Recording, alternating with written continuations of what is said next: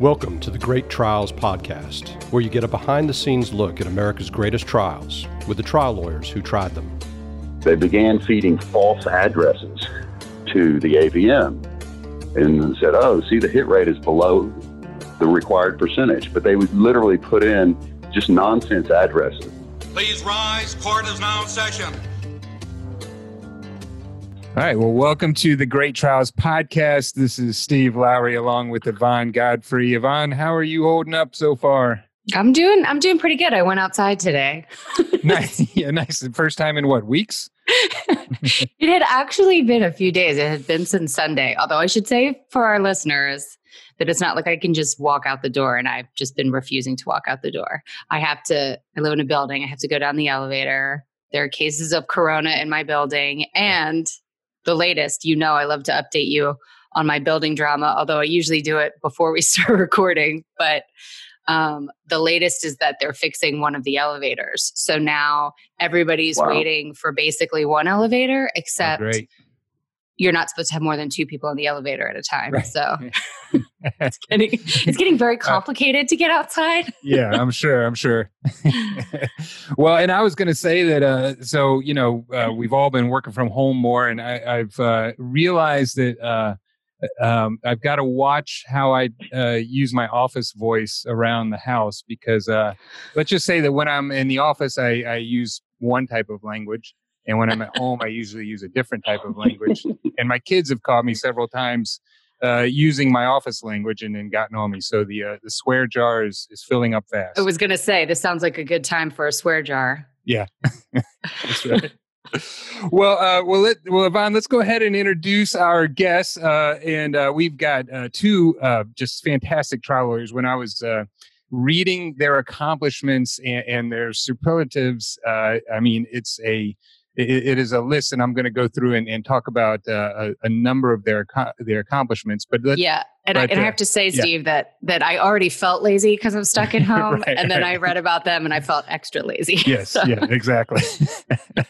Well, we are talking to two partners from the law firm of Sussman Godfrey. We are talking to Kalpana Srinivasan and Max Tribble. Kalpana is a partner in the Los Angeles office of Sussman Godfrey. She is a graduate from a little school up north called Yale, which I've heard of before, and then went to law school at another pretty good law school named Stanford University, where she was not only the editor of the Law Review, but she was the winner of their moot court competition. Went on to clerk for Judge Raymond Fisher in the Ninth Circuit, and then just looking at all the things that you've all the awards that you've won, Kalpana, I'm just going to name a few, but you've been given the Cornerstone Award by the Southeastern Asian Bar Association. You were named a 2017 Power Lawyer by the Hollywood Reporter. You were named as a top woman lawyer by the Daily Journal in 2016, 2017, 2018. One of the 75 outstanding woman lawyers by National Law Journal. You're both you and Max, your group, the Intellectual Property Group, was named Intellectual Property Group of the Year. And then you've been named a Titan of the Plaintiffs Bar by Law 360.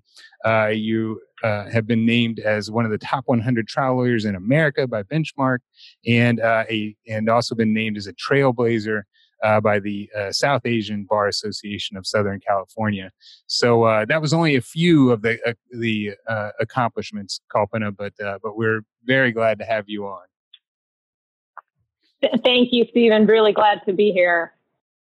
Well, and let me, I don't want to make Max sound like he's not just as good. He's also just got a number of great awards. I mean, first of all, a graduate from the University of Texas. And I should say Max is a partner in the Houston office of the Sussman Godfrey law firm, and is on the executive committee of Sussman Godfrey. And if hopefully our listeners will remember that we had a great interview with their founding partner, Steve Sussman, a while back. And but so not only did Max go to University of Texas for undergrad, but then went on to go to a pretty good law school called Harvard.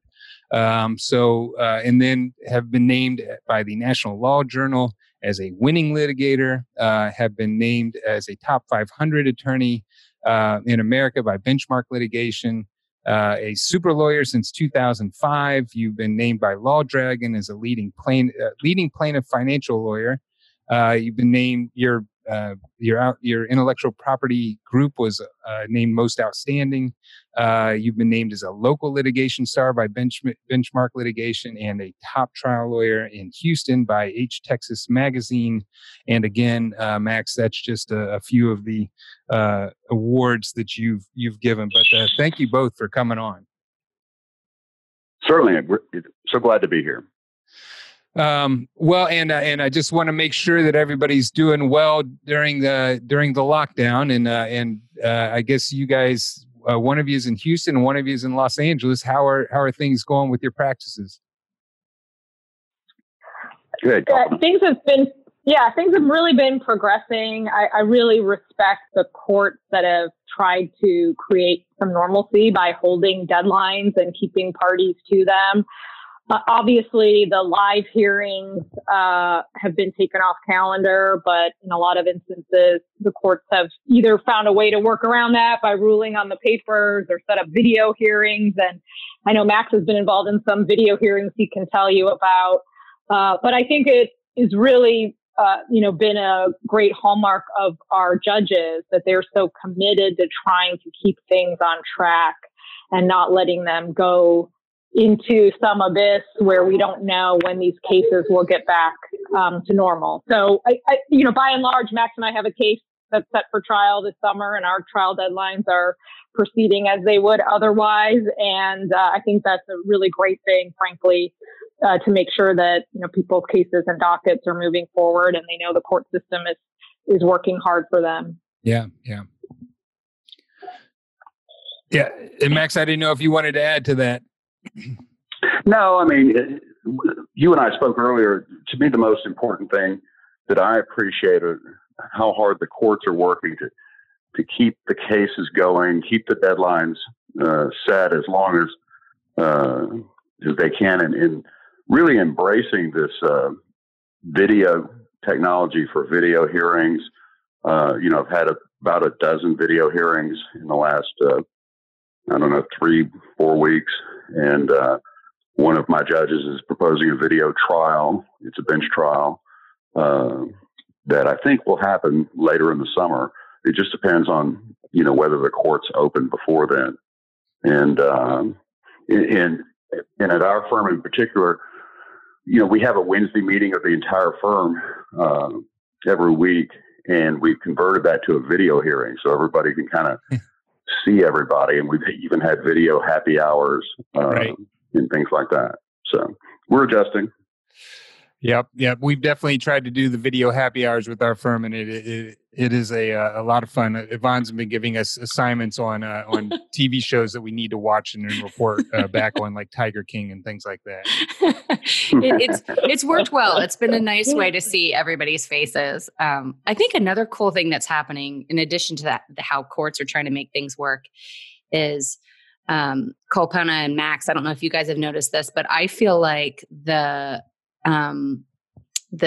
plaintiff's bar, and maybe it's happening on the defense side too, has really come together in terms of helping each other with creative ways to work during this time, like sharing their knowledge about different ways to approach exhibits and video depositions, or video conference mediations, or proposed orders that they're using to handle, like swearing in witnesses remotely. I think that's been another cool, sort of silver lining about this weird time we're in. Yeah. Yvonne, I totally agree. I've seen lawyers sharing information about, as you said, what's been effective deposition and mediation tools. Max and I do a lot of intellectual property work. So we've gotten feedback from other lawyers about how they're handling their source code review, which is usually something you go and do live and in a monitored environment. How do you adjust for that when you can't have people come and do that on site somewhere? So I do think there's been a lot of collaboration, and I think lawyers have been adjusting the way they think about, what has to be done and what has to be done in what time frame, and prioritizing the key work they need to advance the case, which of course we try to do all the time anyway, but it's really sharpened the focus on that. Like, which of these depositions absolutely must occur before we get to this phase of the case? Which could maybe be tabled, which could be done by written discovery. And I think collectively that's helped us, I'm sure in a lot of professional ways to think about what we really need when we're putting a case together. Yeah. And the only thing I would add is that I think that in general, that both sides of the bar have been a little more congenial, a little more relaxed about extensions and working out protocols and things like that, which I think is nice. I totally agree. We were talking about that in one of I think the first episodes that we recorded after this sort of got started. And it's, you want to be that person who's still, you're pushing your cases, you're doing what's best for your client, but you're also understanding that the lawyer on the other side is probably also trying to find toilet paper or hand sanitizer somewhere and take care of their family. So I think everybody's been pretty reasonable with each other. Hopefully. Yeah. All right. Well, let's get into the case that we're here to talk about. So the case that Max and Kalpana tried was called Title Source Inc. versus HouseCanary Inc., formerly known as Canary Analytics Inc. It was tried back in January through March of 2018 in Bexar County, Texas, which is San Antonio area, and it was an intellectual property case. And I've got to tell you, Max and Kalpana, I've handled one significant intellectual property case in my career that we got the week before trial, and the facts of your case sounded so similar to the facts of our case, where we had a small startup who had come up with a new product, had met with this bigger company, we're sharing it with them, was, trying to work out licensing agreements, getting strung along. And then next thing they know, they basically tell them that they already had a product. They didn't want anything to do with them. And they realized that they had just copied their product. But let me get into the specific facts of this case. So your client, and that's the first thing I should mention is, I think you're the first case we have that you are actually representing the initial defendants, or the defendants in the case, HouseCanary Inc., who was sued by Title Source Inc. for, I think, breaching their agreement, and maybe, I think, initially claiming that they had disclosed some confidences or something like that. But HouseCanary Inc. had come up with a what was called an automated valuation model, which essentially for real estate would allow appraisers or appraisals to be done in a much quicker way, rather than taking a week or 2 weeks for an appraisal to be done. They could literally be done in minutes to hours, where they would basically have like an iPad, be able to pull up comparables. And so they had developed this technology. There was a lot of trade secrets in here and a lot of valuable information. And Title Source, which was a big company that was associated with Quicken Loans, that basically offered title insurance around the country and would do appraisals as well around the country, approached them about working out some sort of a deal together. And of course, initially for HouseCanary, this was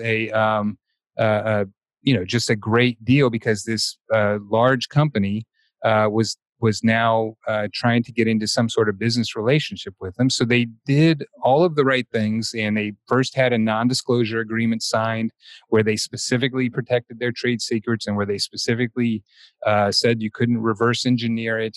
And then eventually that goes into a software licensing agreement, where there was an agreement for Title Source to use their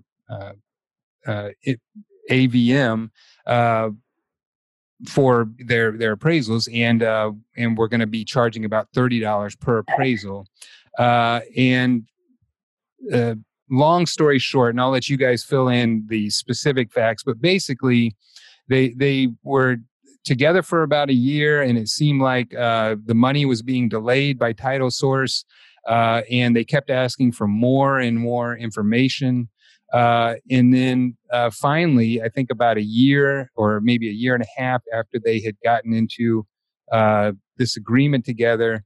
The title source came back to them with what basically what they called a retrade, where they wanted to rewrite the software licensing agreement that basically would allow title source to offer some derivative products, and then we're going to actually decrease what they were offering for the technology by a lot, and that raised red flags for HouseCanary. And what it turned out had happened was that during this whole time where they were asking for more and more information, basically title source was downloading all of their data.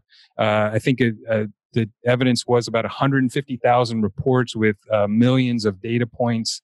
And then I'll let you all explain what the similarity score and complexity score was, but essentially took their technology and then were trying to come out with their own valuation model. And basically were just stealing their technology. And then for some reason, I mean, I read an article about it where basically, the larger company comes up with a number of tactics in order to try and drive the price down of the smaller company. One is to not pay them, which had been done here. Two is to sue them for non-performance, which was what was done here. And so title source sues HouseCanary, and then HouseCanary finds Kalpana and Max, and you defended the case, but also filed a counterclaim for a number of things, including fraud, trade secret misappropriation, and the overall verdict that came back was, first of all, HouseCanary was not found liable for anything, and title source was found that they had committed fraud and that they had stolen trade secrets, and so there was a $201.6 million verdict for stealing trade secrets, a $33.8 million verdict for fraud, and then a punitive damages verdict for the stealing of the trade secrets of $403.2 million. And then a punitive damages verdict for the fraud of $67.6 million, for a total verdict of $706.2 million. So Max and Kalpana, I know I've gone through a lot of facts there, and I'm sure I've screwed up some, but is that the basic facts of the case? Yeah, of course. I mean, it's a summary, and so there's a lot more to it and a lot more detail. But that's essentially correct. HouseCanary had worked for title source for about 2 years, and when they started sending invoices for the bills, and as you said, they were excited to work for title source because it's the largest title company in the United States. It's the sister company of Quicken Loans, the largest residential mortgage lender in the United States.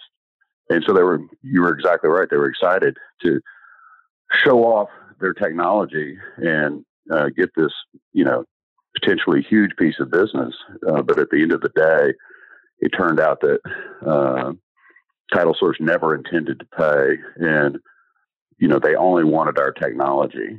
There is a nuance here. There were kind of two sets of general buckets of technology. One was the appraiser application, which was something that an appraiser could take out on the field on an iPad and pull up comparable sales and do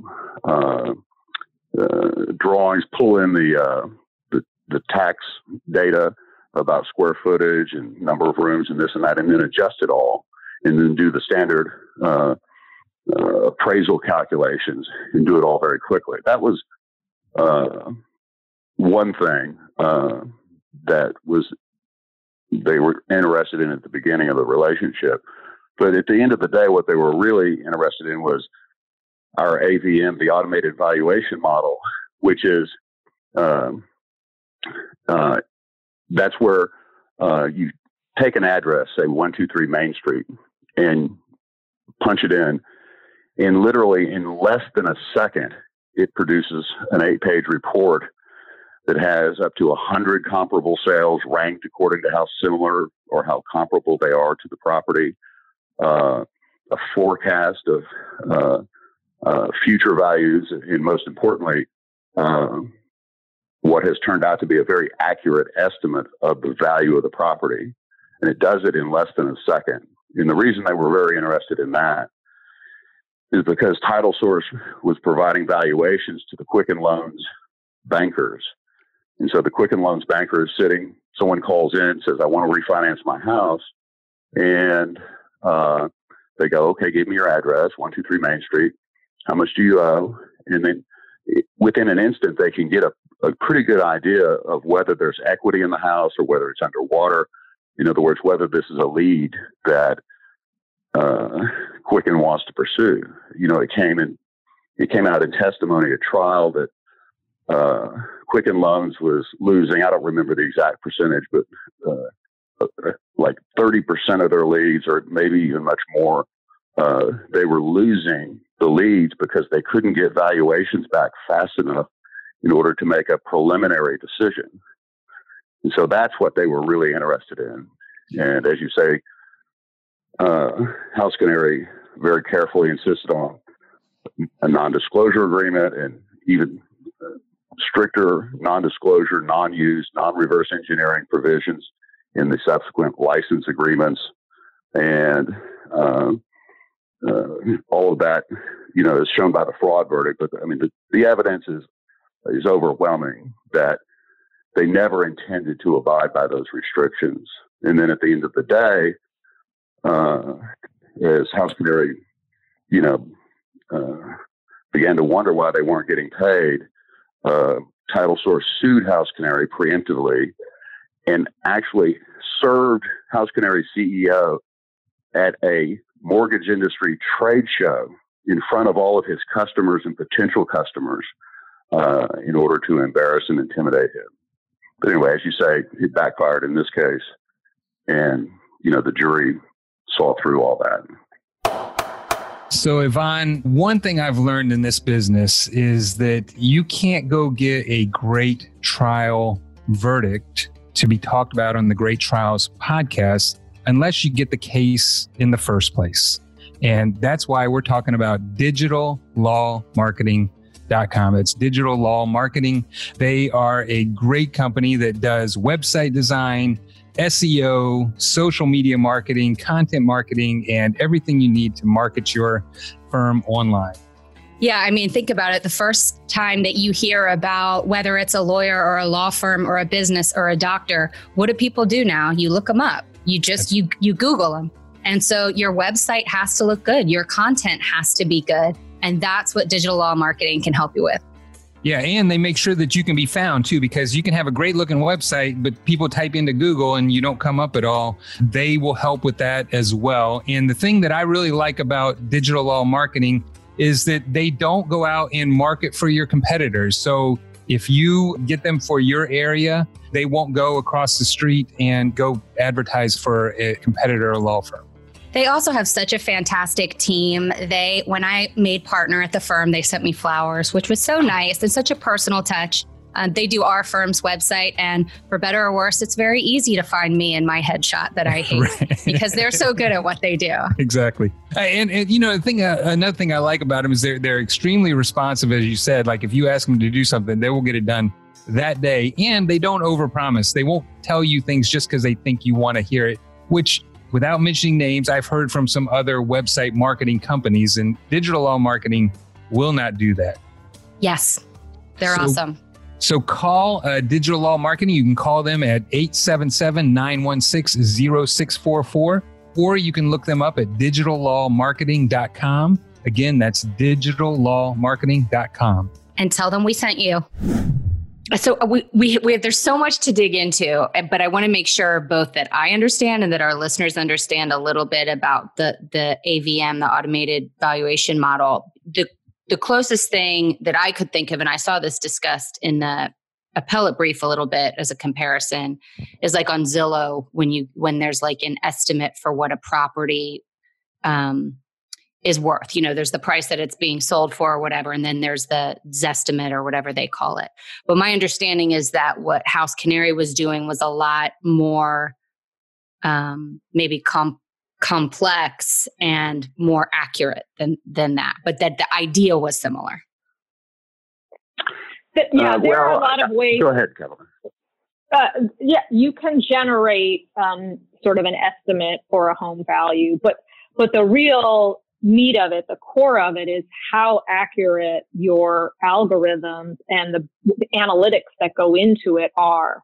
And HouseCanary had a long history already before it came into this relationship of working in analytics, data analytics. The research team there had experience in that, and also how you then take massive volumes of real estate data to come up with a valuation model that gives you the most accurate results and pulls the improper variables, cancels out other noise that, there may be variables that you would put into the algorithm that actually are unhelpful and don't yield or don't account for important historic variables. And so what HouseCanary brought to the table was this very deep understanding of how to develop these analytical models and how to utilize data. And one thing that became very clear over the course of the case is that even though TitleSource was in the business of working on appraisals and had gathered data from that, it had no clue how to do that. It had no clue how to convert that and turn that into a analytic model. They were completely lost, and there are numerous documents where they admit we have no idea. Brainstorming how to put together a data dictionary, which is the foundation for building a valuation model. They say in their emails, brainstorming this is much harder than we thought it was going to be. Let's just go look at HouseCanary. Right. So understanding what to do with data, how to use that to develop a model that is highly accurate, how to use it to evolve a model was not a skill that they had, and is one of HouseCanary's hallmarks that it's been very successful in. And so there, over time, we heard this story. Well, they could have used Zillow instead, but the internal documents show that that's not what they wanted at all. They actually had used other types of value models from other companies that they found insufficiently reliable. And as Max mentioned, when you have mortgage bankers who are trying to figure out whether to do a refi or how much equity is left in a home, it can be meaningful it is meaningful how accurate the AVM is, because you don't want to consummate a bad loan. And so They were dissatisfied with what they had seen in the marketplace. And certainly there was never discussion, and TSI's CEO testified under oath that they would never use a free AVM, because what they want is something they can rely on and justify why they made a loan on. And that's really what drew them to HouseCanary's technology initially. And a kind of a critical backdrop to the story is that they pledged and promised when they executed all the NDA and all these restrictive agreements that they were not in the business of making their own models.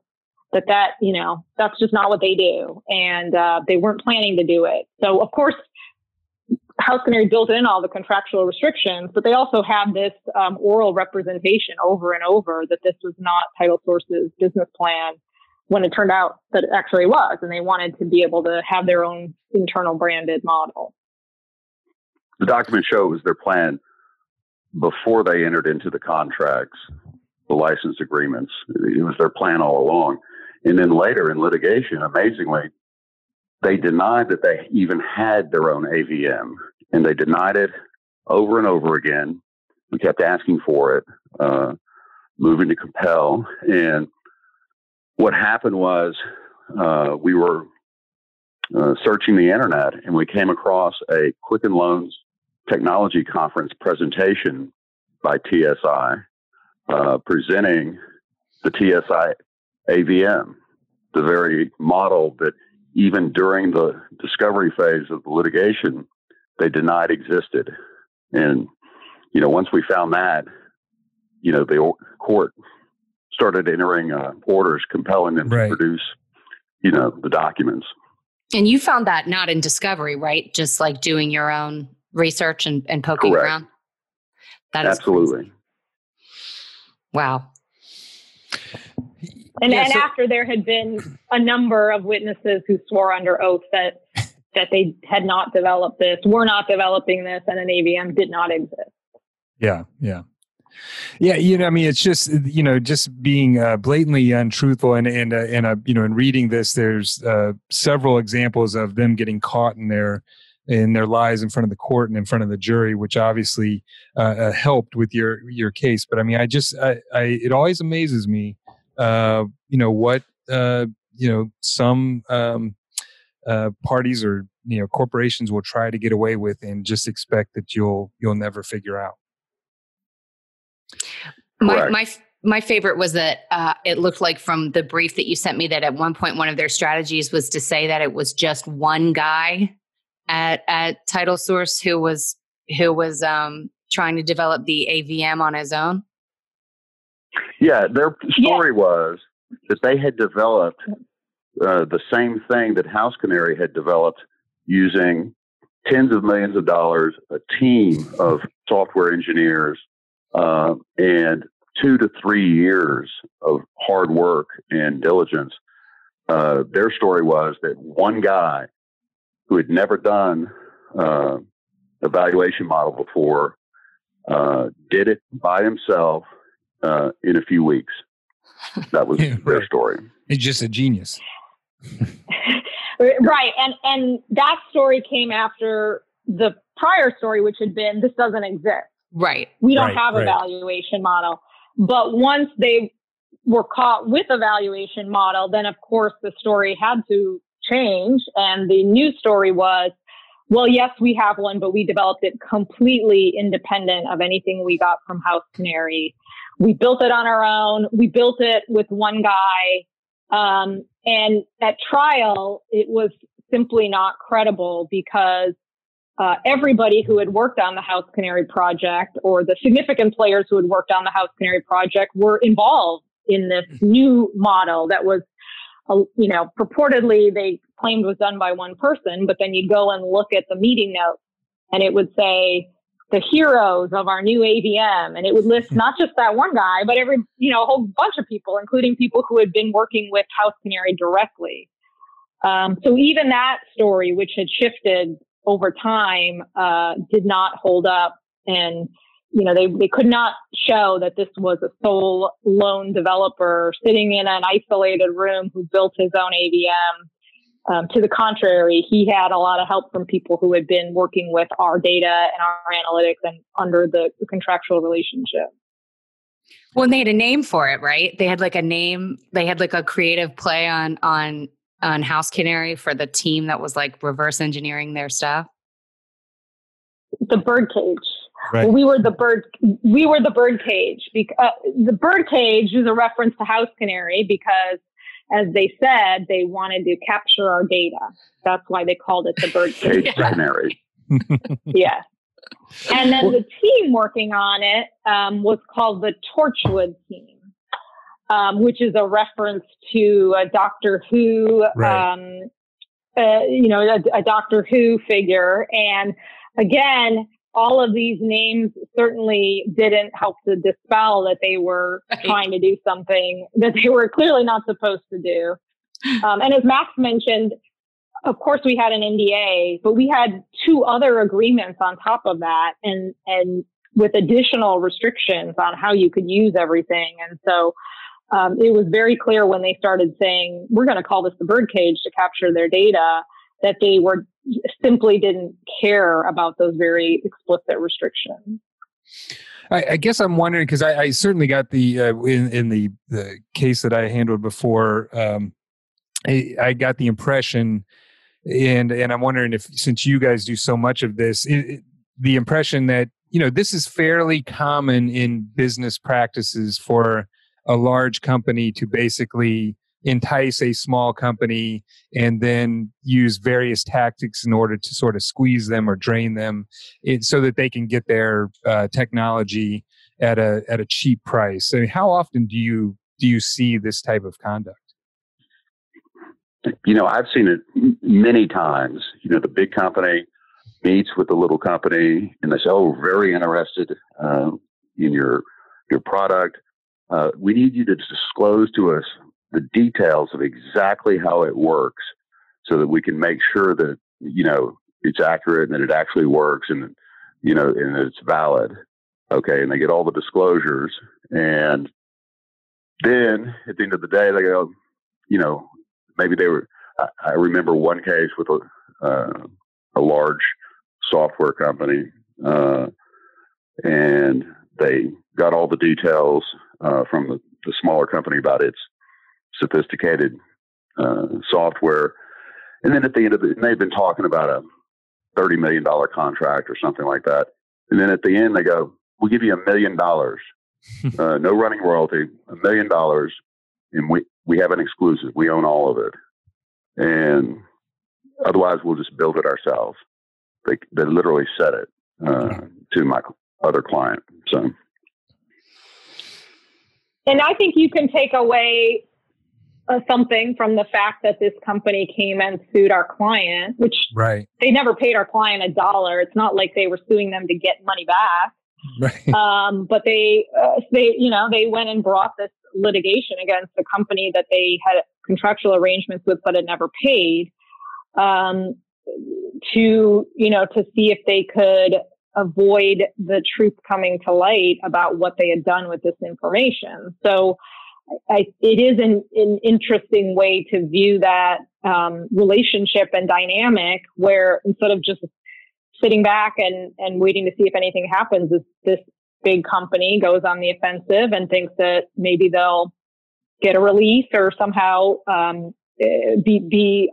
get off scot-free on this, and the misappropriation issues will never come to light. Right.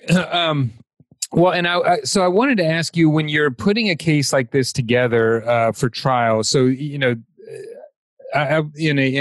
a case involving intellectual property, especially this, where you've got a lot of complex terms, how do you guys approach it to, basically we, always teach is, simplify everything, keep it simple, stupid. How do you, start honing your facts for the case in order to make sure that the jury can understand, sometimes what are some very complex ideas and evidence?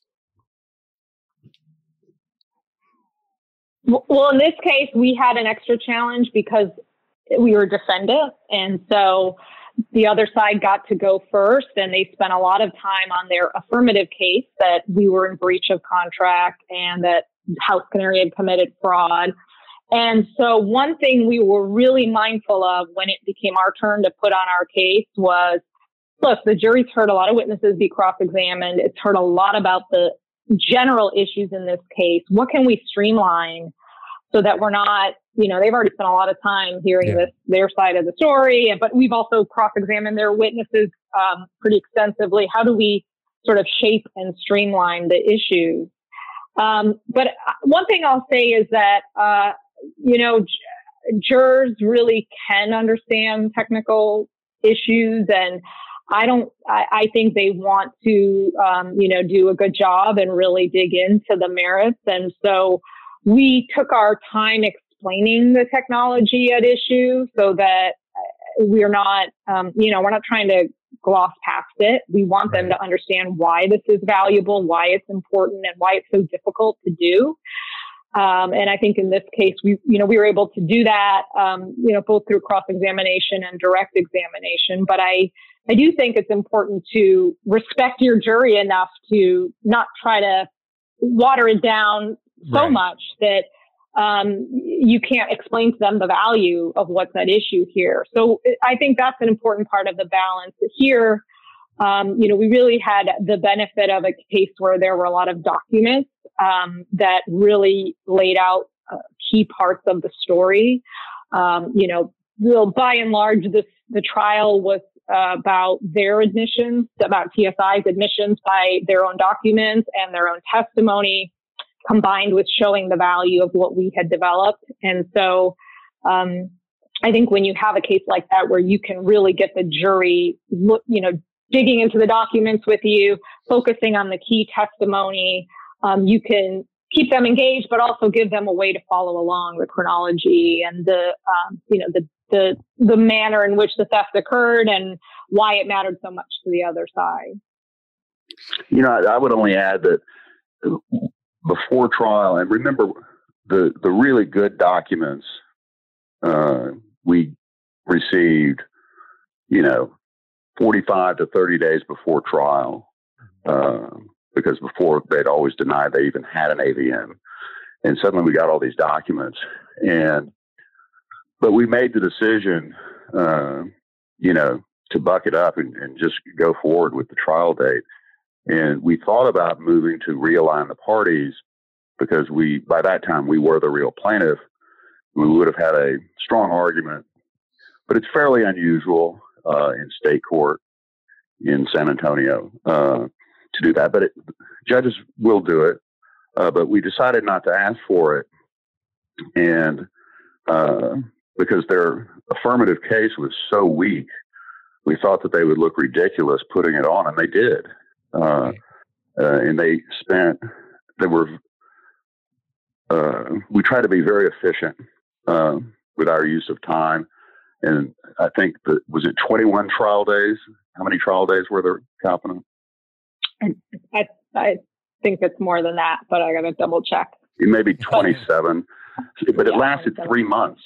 Okay. We started, in January, and, we blew through Valentine's Day, St. Patrick's Day. I mean, it was just, it was, we were living in a hotel room, which I thought was a weird experience until the recent pandemic. But they spent their affirmative case talking all about their breach of contract claim. And by the way, one of them was they claimed we breached the NDA, in which the jury, obviously felt differently. But even if their theory had been correct, they were seeking $1 in damages.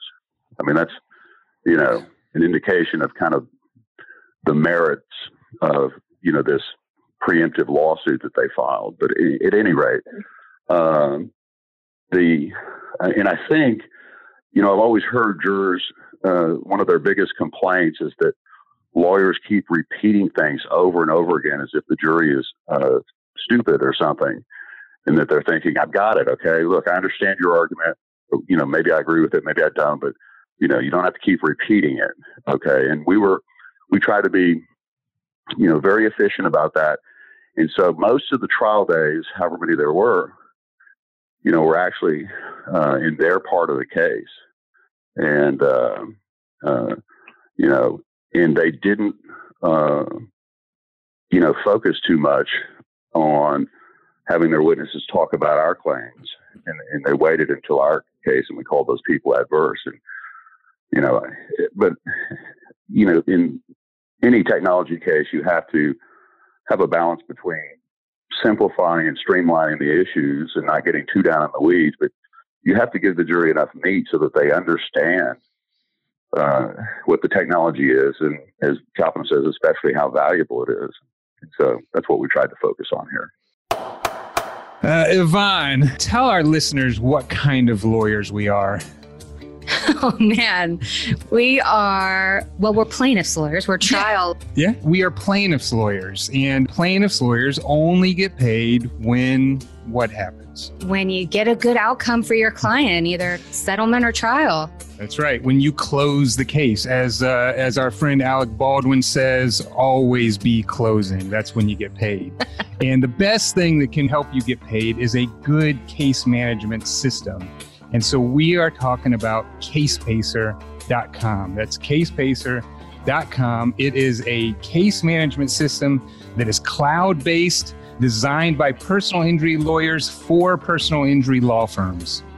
Yeah, and Steve, one of the things that's really cool about it is that it's case-based pricing instead of the number of users. So the expense makes sense for the size of case and the complexity of the case that you have, but as many people as you need to can use it. Right. So if you're doing something like a mass tort litigation where you might have lawyers from all over the country helping out on it, all of them can access CasePacer without increasing the price of using it. it helps you move your cases forward. They have secure anywhere, anytime access. And then what I thought was really cool is this discovery app that they have on their system.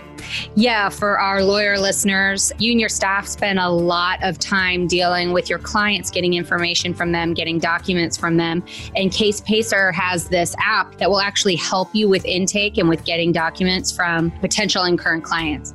Yeah, so it makes it really easy to handle, especially a large number of cases. And it's cloud-based. I hear people say that all the time. I don't really know what it means. It just means that it's some sort of magic is going on out there, but it's based in the cloud. Cloud-based is good. You can get online or you can use the app to access your case management info from anytime, anywhere. We encourage our listeners to check out casepacer.com. You can also call them at 317-218-4715. That's casepacer.com. And tell them that we sent you, because this podcast runs on caffeine and help from our sponsors. Is there anything special that you all like to do when you have potentially a lot of exhibits or you have a document-heavy case and you really want the jury to dig into the documents, dig into certain exhibits or all of them, whatever? How do y'all, we've done it a few different ways where we'll have boards made of the exhibits we know we're going to point to a lot. But I'm curious how y'all help the jury with look at these documents, of how you direct them and help them remember what documents are really essential. Well, we have one of the best trial graphics consultants in the country that we try to use in every case. It's Matt Bowles and Matt Spalding at Legal Media, Inc. In Houston. And they are just masters at trial director, at putting the exhibits up and, blowing up the sentences. And they highlight as we go along, as the witness is reading the document or the attorney is asking the question. And other than that, it's just, preparing good demonstratives for use on cross. There was a lot of video in this case because the TSI presentation of its AVM at the Quicken Loans Technology Conference was videotaped. And so, for example, a related model that was at issue in the case was the similarity score, which is a component of an AVM. It's something that compares how similar two particular properties are in terms that relate to valuation. And they denied they had one.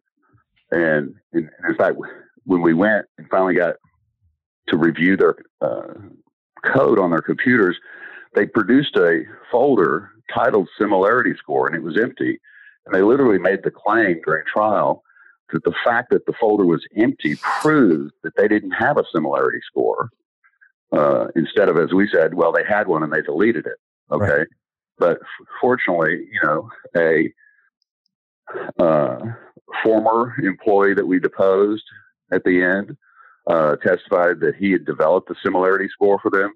And the guy that they claim is the one guy at TSI who developed everything, even he testified in his deposition, and so later at trial, that he saw the similarity score that the other TSI employee had developed. He saw it on his laptop at the office, yet it disappeared. But more importantly, the videotape of the technology conference, the one guy that TSI says developed everything is making the presentation and about how their model works and everything. And he shows a diagram that shows a similarity score module. And when he gets to that slide, he says, and that's the similarity score. We had that. We used that. And it was developed by so-and-so.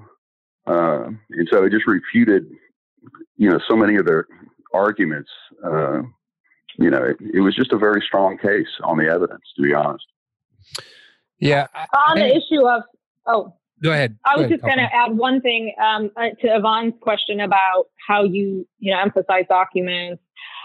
We would go back to chronologies a lot. So we would have showed documents and displayed them for the jury, but then we would go back to a timeline that showed where those documents fit in. And I thought that was really effective to reinforce how this was playing out.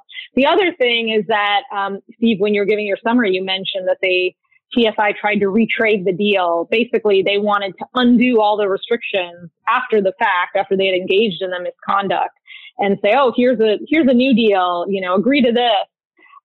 We did a demonstrative that showed, did a comparison, basically a side by side of the restrictions they were trying to remove from the restrictions they had agreed to. And we had a couple of demonstratives like that, the changes they were trying to get past HouseCanary. And those side by side comparisons of two exhibits in a demonstrative where we could highlight what they were taking out and words they were changing, they were extremely effective with the jury, because until you saw them side by side, it just reinforced how much title source was trying to get away with. Like they were taking out critical restrictions and protections we had put in place, and just seeing them like that really, I think, hit home. So that was an effective way we tried to deal with that particular documentary evidence. Yeah, it's almost like they, had their plan A, which was to rewrite the deal, and then when they couldn't get the deal rewritten, and then plan B is to string them out and then sue them, and then hopefully they'll just end up selling for pennies on the dollar. Exactly. I wanted to go back to the non-disclosure agreement for a second, because so one of the very first documents that was signed between the two parties was a non-disclosure agreement, and it seemed like it was a pretty comprehensive non-disclosure. And I know that the one thing I was trying to get clear is it sounded like Title Source was suing over the non-disclosure agreement, but at the same time was arguing over whether or not the non-disclosure agreement was ever signed in the first place. And was basically That's exactly right. Okay. That's exactly right. Yeah. The only copy that HouseCanary had, and the only copy that it was produced during discovery by TSI, was a copy that HouseCanary had signed, but TSI had not signed. So, and yet, when TSI filed suit, Exhibit A to the complaint was the NDA with the one signature, and they were suing on it. And in various depositions, they all agreed, yes, it was signed. We just don't have a copy. It's binding.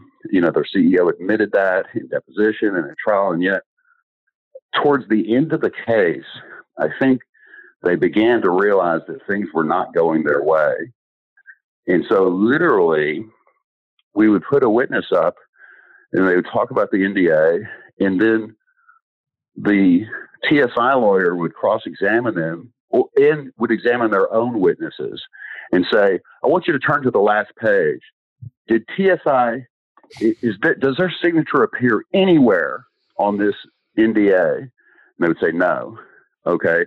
And so they were implying that, it wasn't a valid contract, and that I guess they would have argued that therefore we didn't take reasonable protections to protect our trade secrets, so therefore they're no longer trade secret.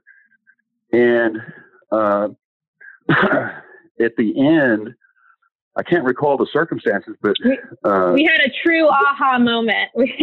Yes, the very last day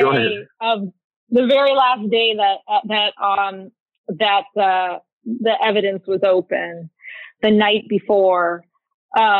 They had moved for a directed verdict on this issue about the unsigned NDA, and really was starting to, and just to back up, the claim they had filed was that HouseCanary had breached the NDA by telling investors that HouseCanary had a deal with Title Source.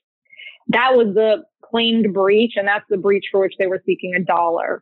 So Max is totally right that they realized, we'd be better off just claiming this agreement is invalid. And so, it really started to get to our team because they were advancing this issue. And, obviously before they sued, they must have thought they had a reason to sue on it. So we started digging, and finally a member of our team found the agreement that it was executed by both sides, which was on a document attached to an email that was on their privilege log, on TSI's privilege log. Oh my goodness. And, we had, because this issue really only came up in the course of trial toward the end of trial, it wasn't until then that we really dug into, to figure out, we knew we had seen it somewhere, and there it was on the privilege log. And at that point, we were already in our case was done, and their case, they had put on their witnesses in rebuttal to our case. And so with no witnesses remaining, the judge let us read that agreement into the record as evidence because they had jury. Yeah. Yes. Exactly. Because they had represented to the court that they had not signed the NDA. I mean, I can't imagine not only how pissed off the jury must have been after hearing that, but and how pissed off the judge probably was. Well, it was worse than that because this came up initially. We're arguing about this outside the presence of the jury, of course. And so we say, well, fine, allow us rebuttal. Let's reopen the evidence. They haven't, been charged yet. And we'll call one of their witnesses to authenticate this document. Okay, they were saying that's not authentic or something, even though it was on their privilege log, but whatever. And at that point, the handlers of the CEO escorted him very quickly out of the courtroom, along with their general counsel, and they fled the building so that they would not be available to be called to testify about this document. And so that's why we ended up having to just read it to the jury and publish it to the jury before evidence closed. Oh, man. Yeah, so they just ran out of the courtroom. Right, but that's nothing that the jury saw. Right. Oh, okay. Yeah. Yeah. But it's funny because, Max and I will sometimes pass each other sticky notes.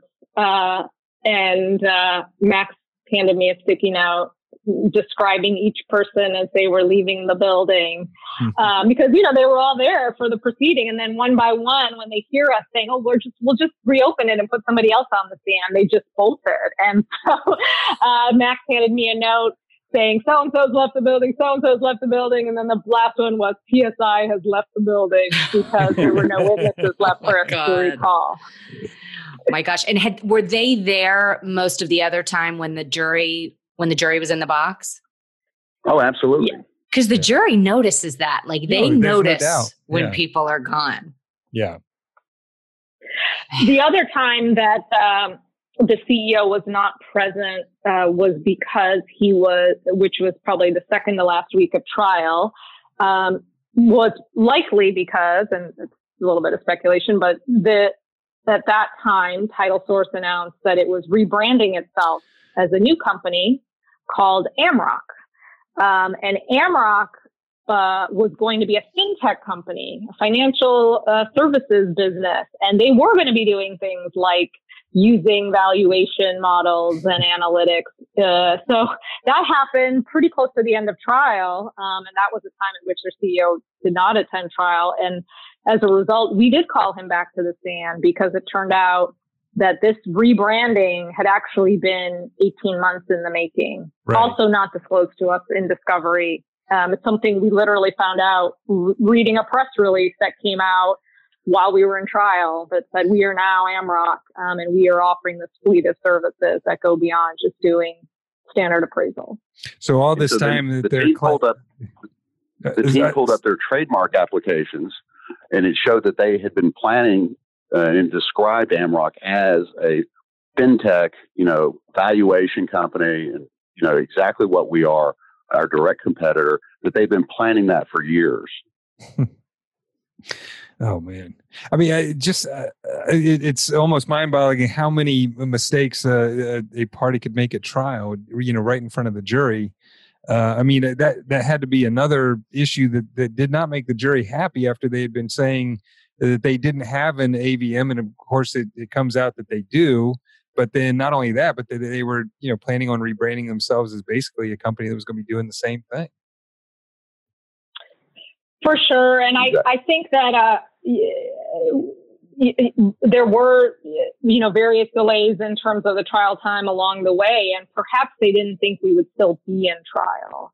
And somehow they would have been able to announce that rebranding after the jury had already been discharged, because the trial had extended so long that didn't happen. And obviously we had to take some of the jury's time to call back the CEO and ask him about this issue, which, we hadn't intended to do otherwise, and put some of these documents before him. And so, the fact that it came as a surprise to all of us was, I'm sure not lost on the jury.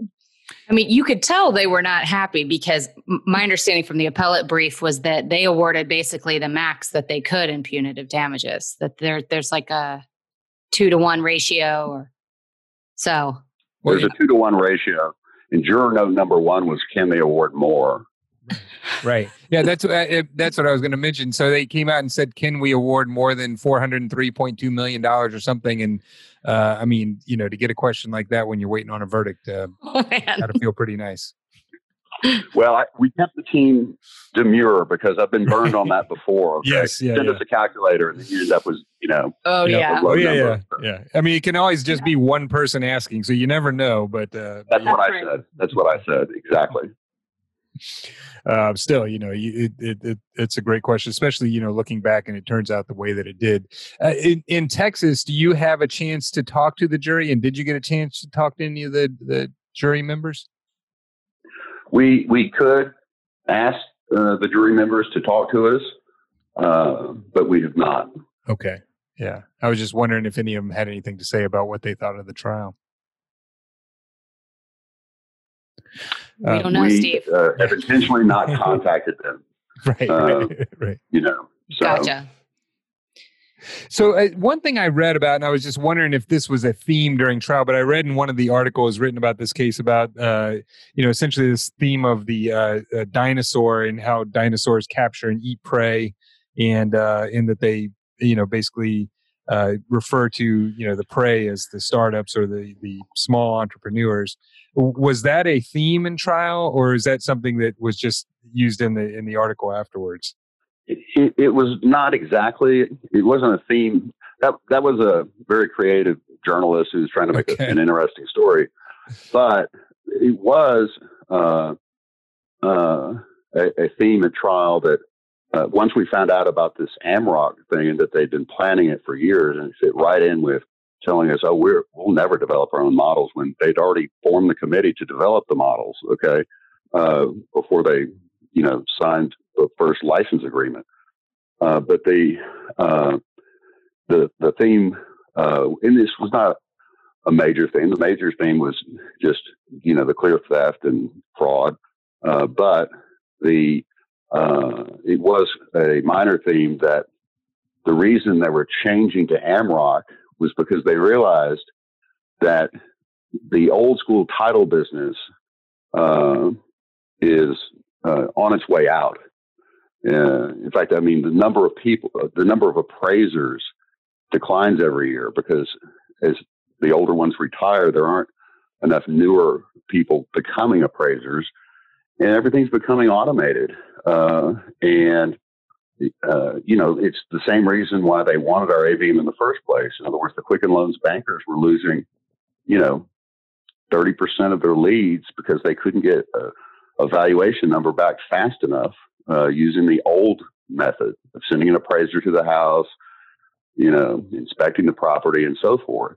And so, it is true. And HouseCanary has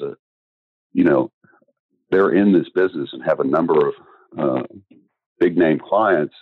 But in the, companies that are looking to either value a single property in less than a second, or suppose one company A is trying to sell a portfolio of mortgages to company B. Well, they can run all 10,000 addresses through the AVM, and in the matter, maybe that takes an hour or two or more. Okay. But in a few hours, they get valuations that show how much of that portfolio is underwater, how much of it has a lot of equity in it, and so forth. And, it allows, large companies financial companies to make the decision on portfolio-wide transactions.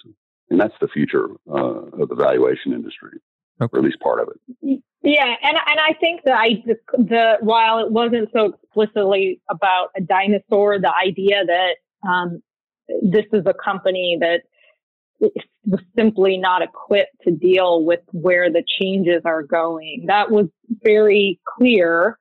And one of their defenses or responses was that, look, we already have all of our own historical appraisal data we could use from our actual appraisal. So of course we could use that for our own modeling, but they couldn't. And their documents show that, they absolutely had to reach out and utilize and draw on a company that had the ability to know what to do with it, because they couldn't. So I think the theme that they were feeling, and there's a document that says, we better hurry up, because they're seeing the evolution in the market for what is, the services, what's being demanded for real estate, where the industry is heading, and they know that they are not in a position to do it on their own. They haven't been able to. And so I think that theme was really clear that, we had lots of evidence of them actually engaging in that,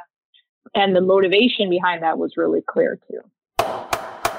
All right, Yvonne, this next company that we're talking about is literally a company that has been with our firm since the beginning, and I don't think we could survive with, because every time we go to trial, we always have Bob or Liz or one of the other technicians who is helping us do our trial presentations. And I'm talking, of course, about Legal Technology Services. And you can find them at ltsatlanta.com.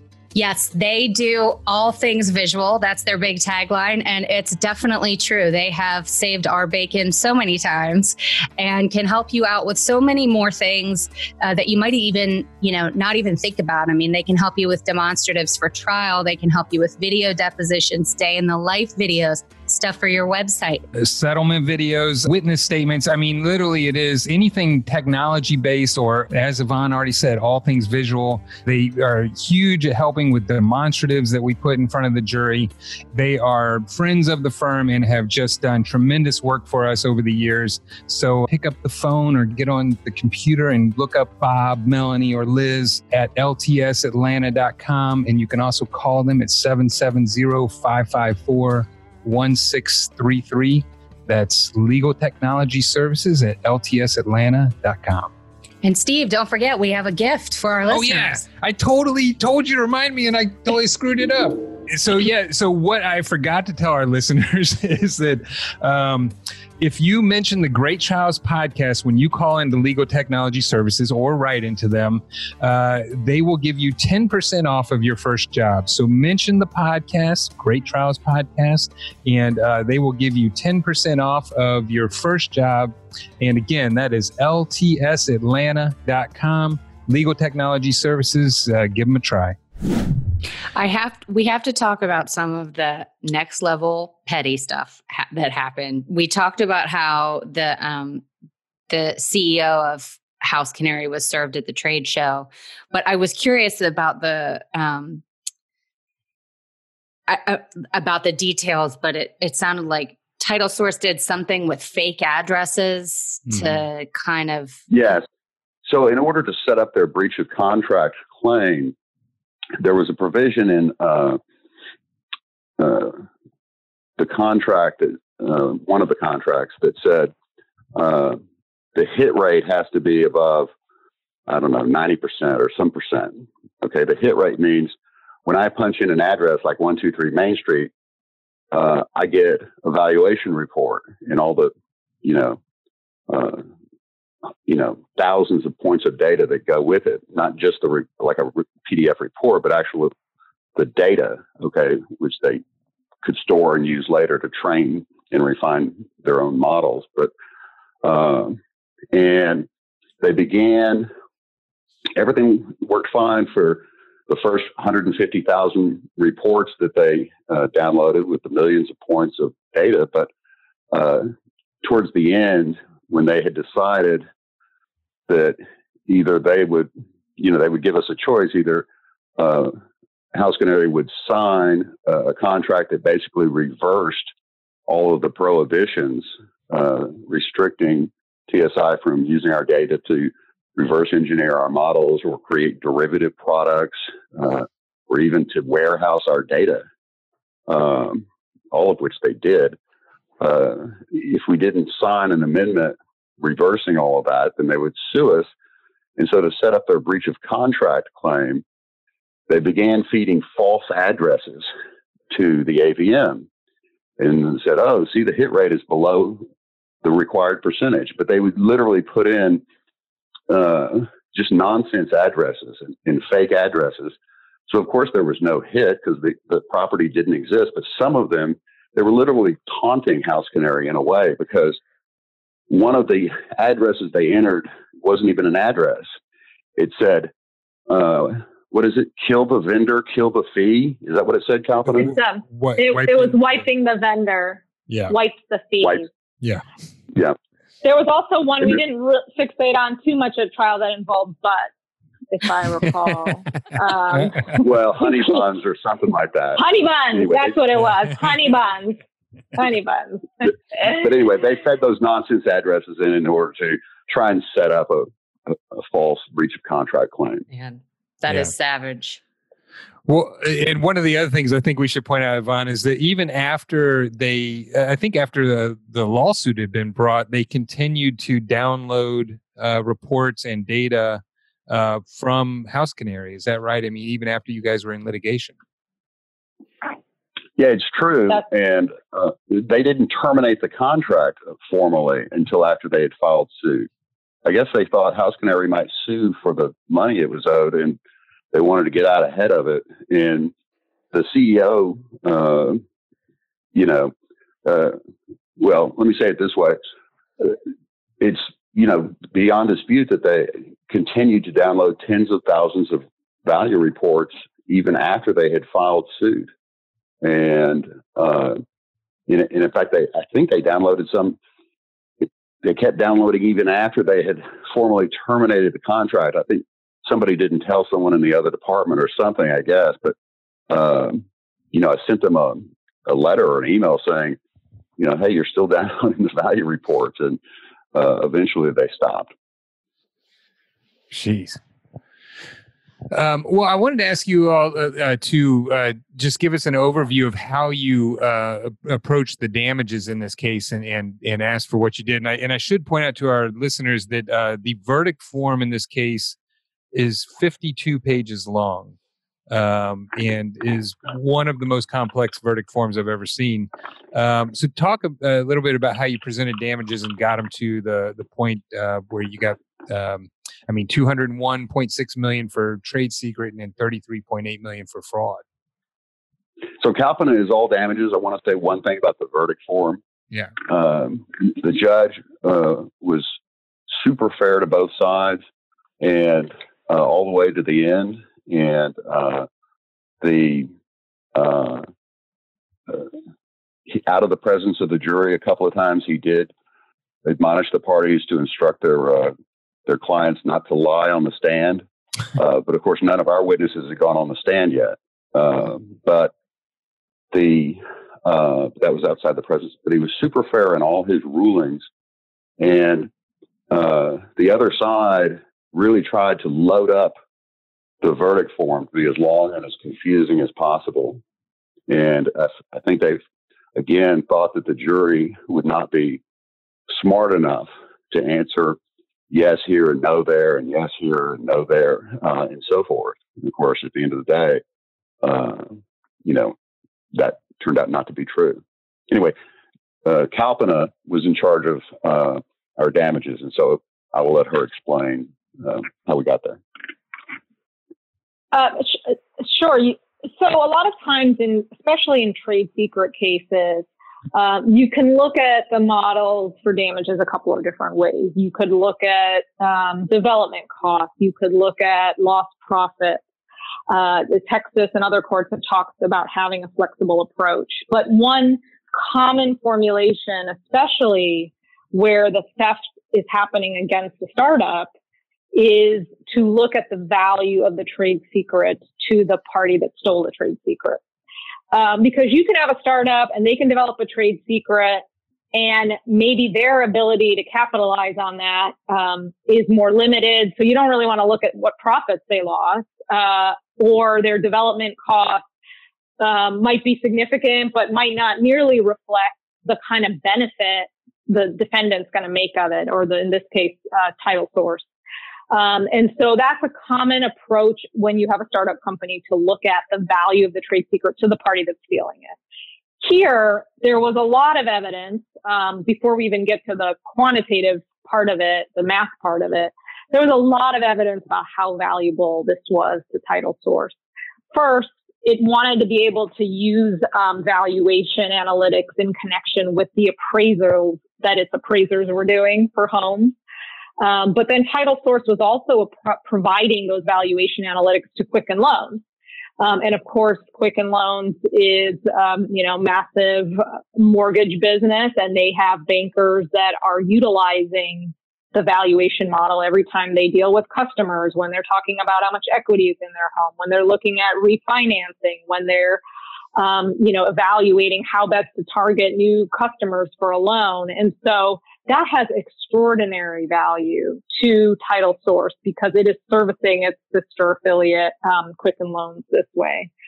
And so that's what we focused on in the damages model, is the use that we expected title source to make of our valuation analytics, by the value that they had already placed on a really accurate, highly useful AVM. So their own internal documents show that they had used another AVM product for $11 a use. That means that every time that they were generating that AVM, they were paying $11.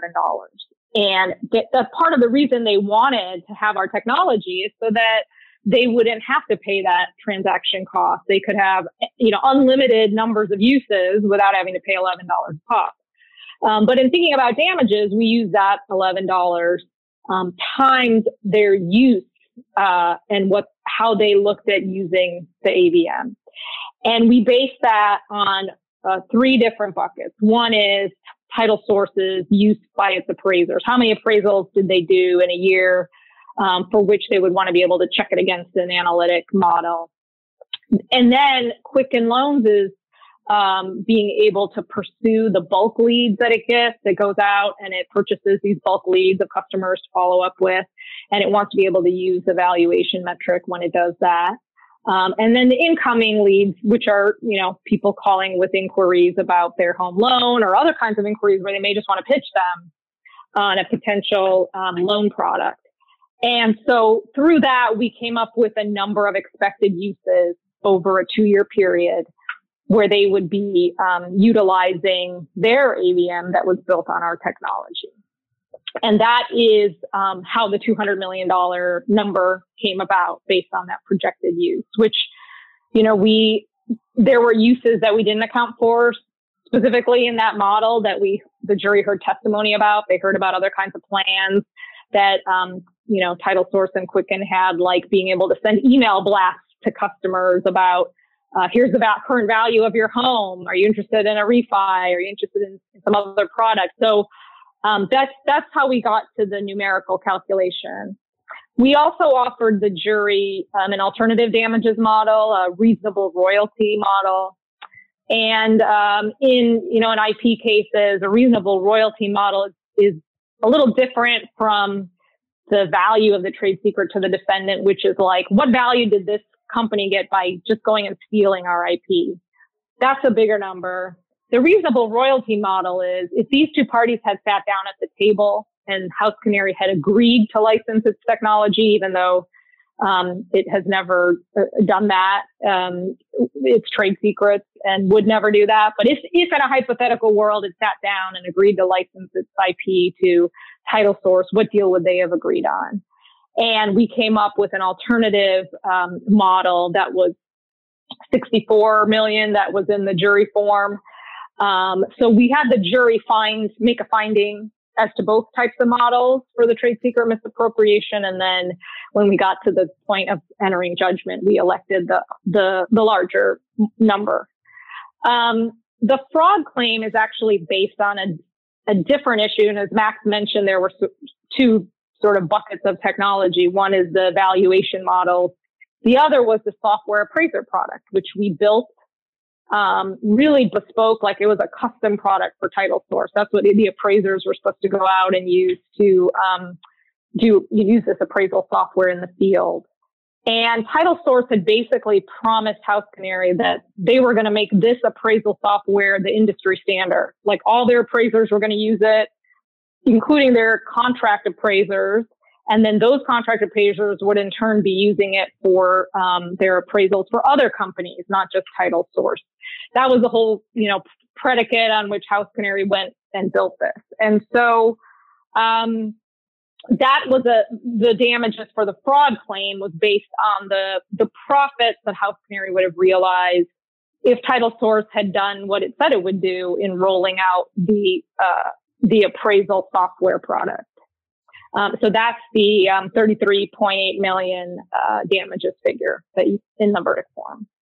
And then we were entitled to punitives for theft of trade secrets. You're entitled to statutory damages for willful conduct, which can go up to 2x of what you got on the compensatory.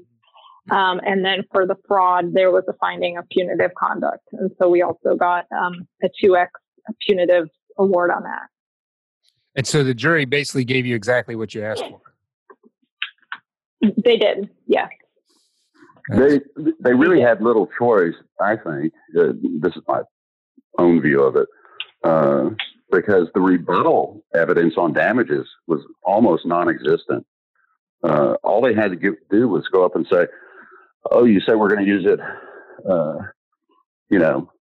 X million times a year, and that's not true. We don't use it that much. But no one ever said that. They didn't give that information to their damages expert for him to get up and say that or dispute, I think that information doesn't exist. I don't think it's true. I think their uses are probably even broader than what we estimated, and that's why they didn't offer a different use number. Their main response was, that this was the contract had a consideration in it, $5 million, and that should be the damages number. But the contract had so many other components to it, including that it was going to allow us to become the industry standard in this software for appraisal software. We were going to get access to the historical appraisal data that they had, which our expert valued at in excess of $90 million. That we had all these restrictions that prevented them from entering into the market of valuation analytics. So that would guarantee HouseCanary the ability to serve Quicken Loans in that capacity and keep out that competition. So, the jury really heard about how the dynamic of this relationship was that, Title Source was not stepping into HouseCanary's path. It was going to help HouseCanary become, the standard and the leader in this space and the company to serve Quicken Loans' valuation needs. And by taking that away and trying to do it for them, they were, really destroying HouseCanary's position in the market beyond just saying, we owed you some money. And the jury, understood that. So their rebuttal was kind of like it went on the contract price, but the contract didn't sell them our algorithms and our software. In other words, it's kind of like if you rent a car from Hertz for $150 and steal the car, you don't owe just $150. Right. So it just didn't make sense to me. Yeah. So what is what's the current status of the case? Is it on appeal now? It is on appeal in the San Antonio Court of Appeals. Oral argument was in February of this year, and the briefing has been completed on that. So we're waiting a ruling from the court. Well, good luck. I read somewhere that the verdict is increasing with interest at about $100,000 a day. Is that right? I believe that's right, based on our rough math. Yeah. Right, exactly. And the judgment is now somewhere in excess of $800 million. Yeah. Well, fantastic work. And I also read somewhere that at the beginning of the year that this was not viewed as like one of the main cases for Sussman Godfrey. It was it was among many cases that would be tried, but wasn't looked at as going to be the biggest verdict for the firm, which has had many great verdicts. We're always cautiously optimistic. I think that Kalpana and I and the team on the case always thought that we were going to win and that there was so much good evidence in our favor. And so we were very confident of that, but, we were always cautious. But Sussman Godfrey has a lot of big cases, and so I can see why someone might think that. Right. Well, Kalpana and Max, this has been a great discussion. Is there anything else that you want to make sure that our listeners know about this case that we haven't talked about? I don't think so. It means we did a good job, Steve. That's right. You guys really got in the weeds, so it's great. It certainly was sort of a once in a lifetime kind of case, the way the issues came to be. And I think Max and I both feel like it's always a good reminder that, you stay on your toes and you pay attention to what's happening, especially in trial, because this was a case where there was a lot of things emerging and coming out during the trial that we heard for the first time. Yeah. Or documents we'd go back and find. The ability to be nimble about that really helped us here, especially in a case where a lot of these issues were percolating and coming out and unfolding right before our eyes over the course of this trial. Yeah. And we did have great evidence, but of course we also had a great team. We had three younger lawyers on the case with us who did a fantastic job. And I think everybody was, you often working 20 hours a day, to really just ferret out, and distill, exactly what we wanted to do in the courtroom every day. And we should also mention Ricardo Cedillo of Davis, Cedillo, and Mendoza, who was with us at trial, who is an extraordinary trial lawyer, and being able to try the case with him and together was made it very special for us. Absolutely. Ricardo's one of the best trial lawyers in the country, for sure. Yeah, he seemed like quite a character, and I read one quote by him and said he's not always right, but he's never in doubt, which is sounds like Ricardo. Well, just a great job, guys. And let me remind everybody that we've been talking about the case of Title Source Inc. versus HouseCanary Inc., which is tried in Bexar County, Texas, in January through March of 2018, and resulted in a $706.2 million verdict. And we've been talking to Kalpana Srinivasan and Max Tribble from Sussman Godfrey, and you can look them up at sussmangodfrey.com. Guys, thank you so much for your time. We really appreciate it. Thank you. Thank you, Yvonne and Steve. Appreciate it. Ladies and gentlemen of the jury, have you reached a verdict? Thank you for listening to the Great Trials Podcast. You can visit us online at greattrialspodcast.com. We realize in the show that sometimes we use terminology that not everybody would be familiar with, or that we haven't always explained every part of the jury trial process. So we've done two special shows, one on legal terminology, and Yvonne, that's going to be hopefully not that boring. We've included a number of people in that so that we can make that more entertaining, and a show on the jury trial process. And we've also put links to those episodes on our greattrialspodcast.com, as well as a glossary of the legal terminology on the website. Yeah, so check those out. If you have a trial you would like to be featured on the Great Trials Podcast, or if you're a trial lawyer and you want to be on the show, or if you're just a person who has something that you want to say to us, please email us at info@greattrialspodcast.com.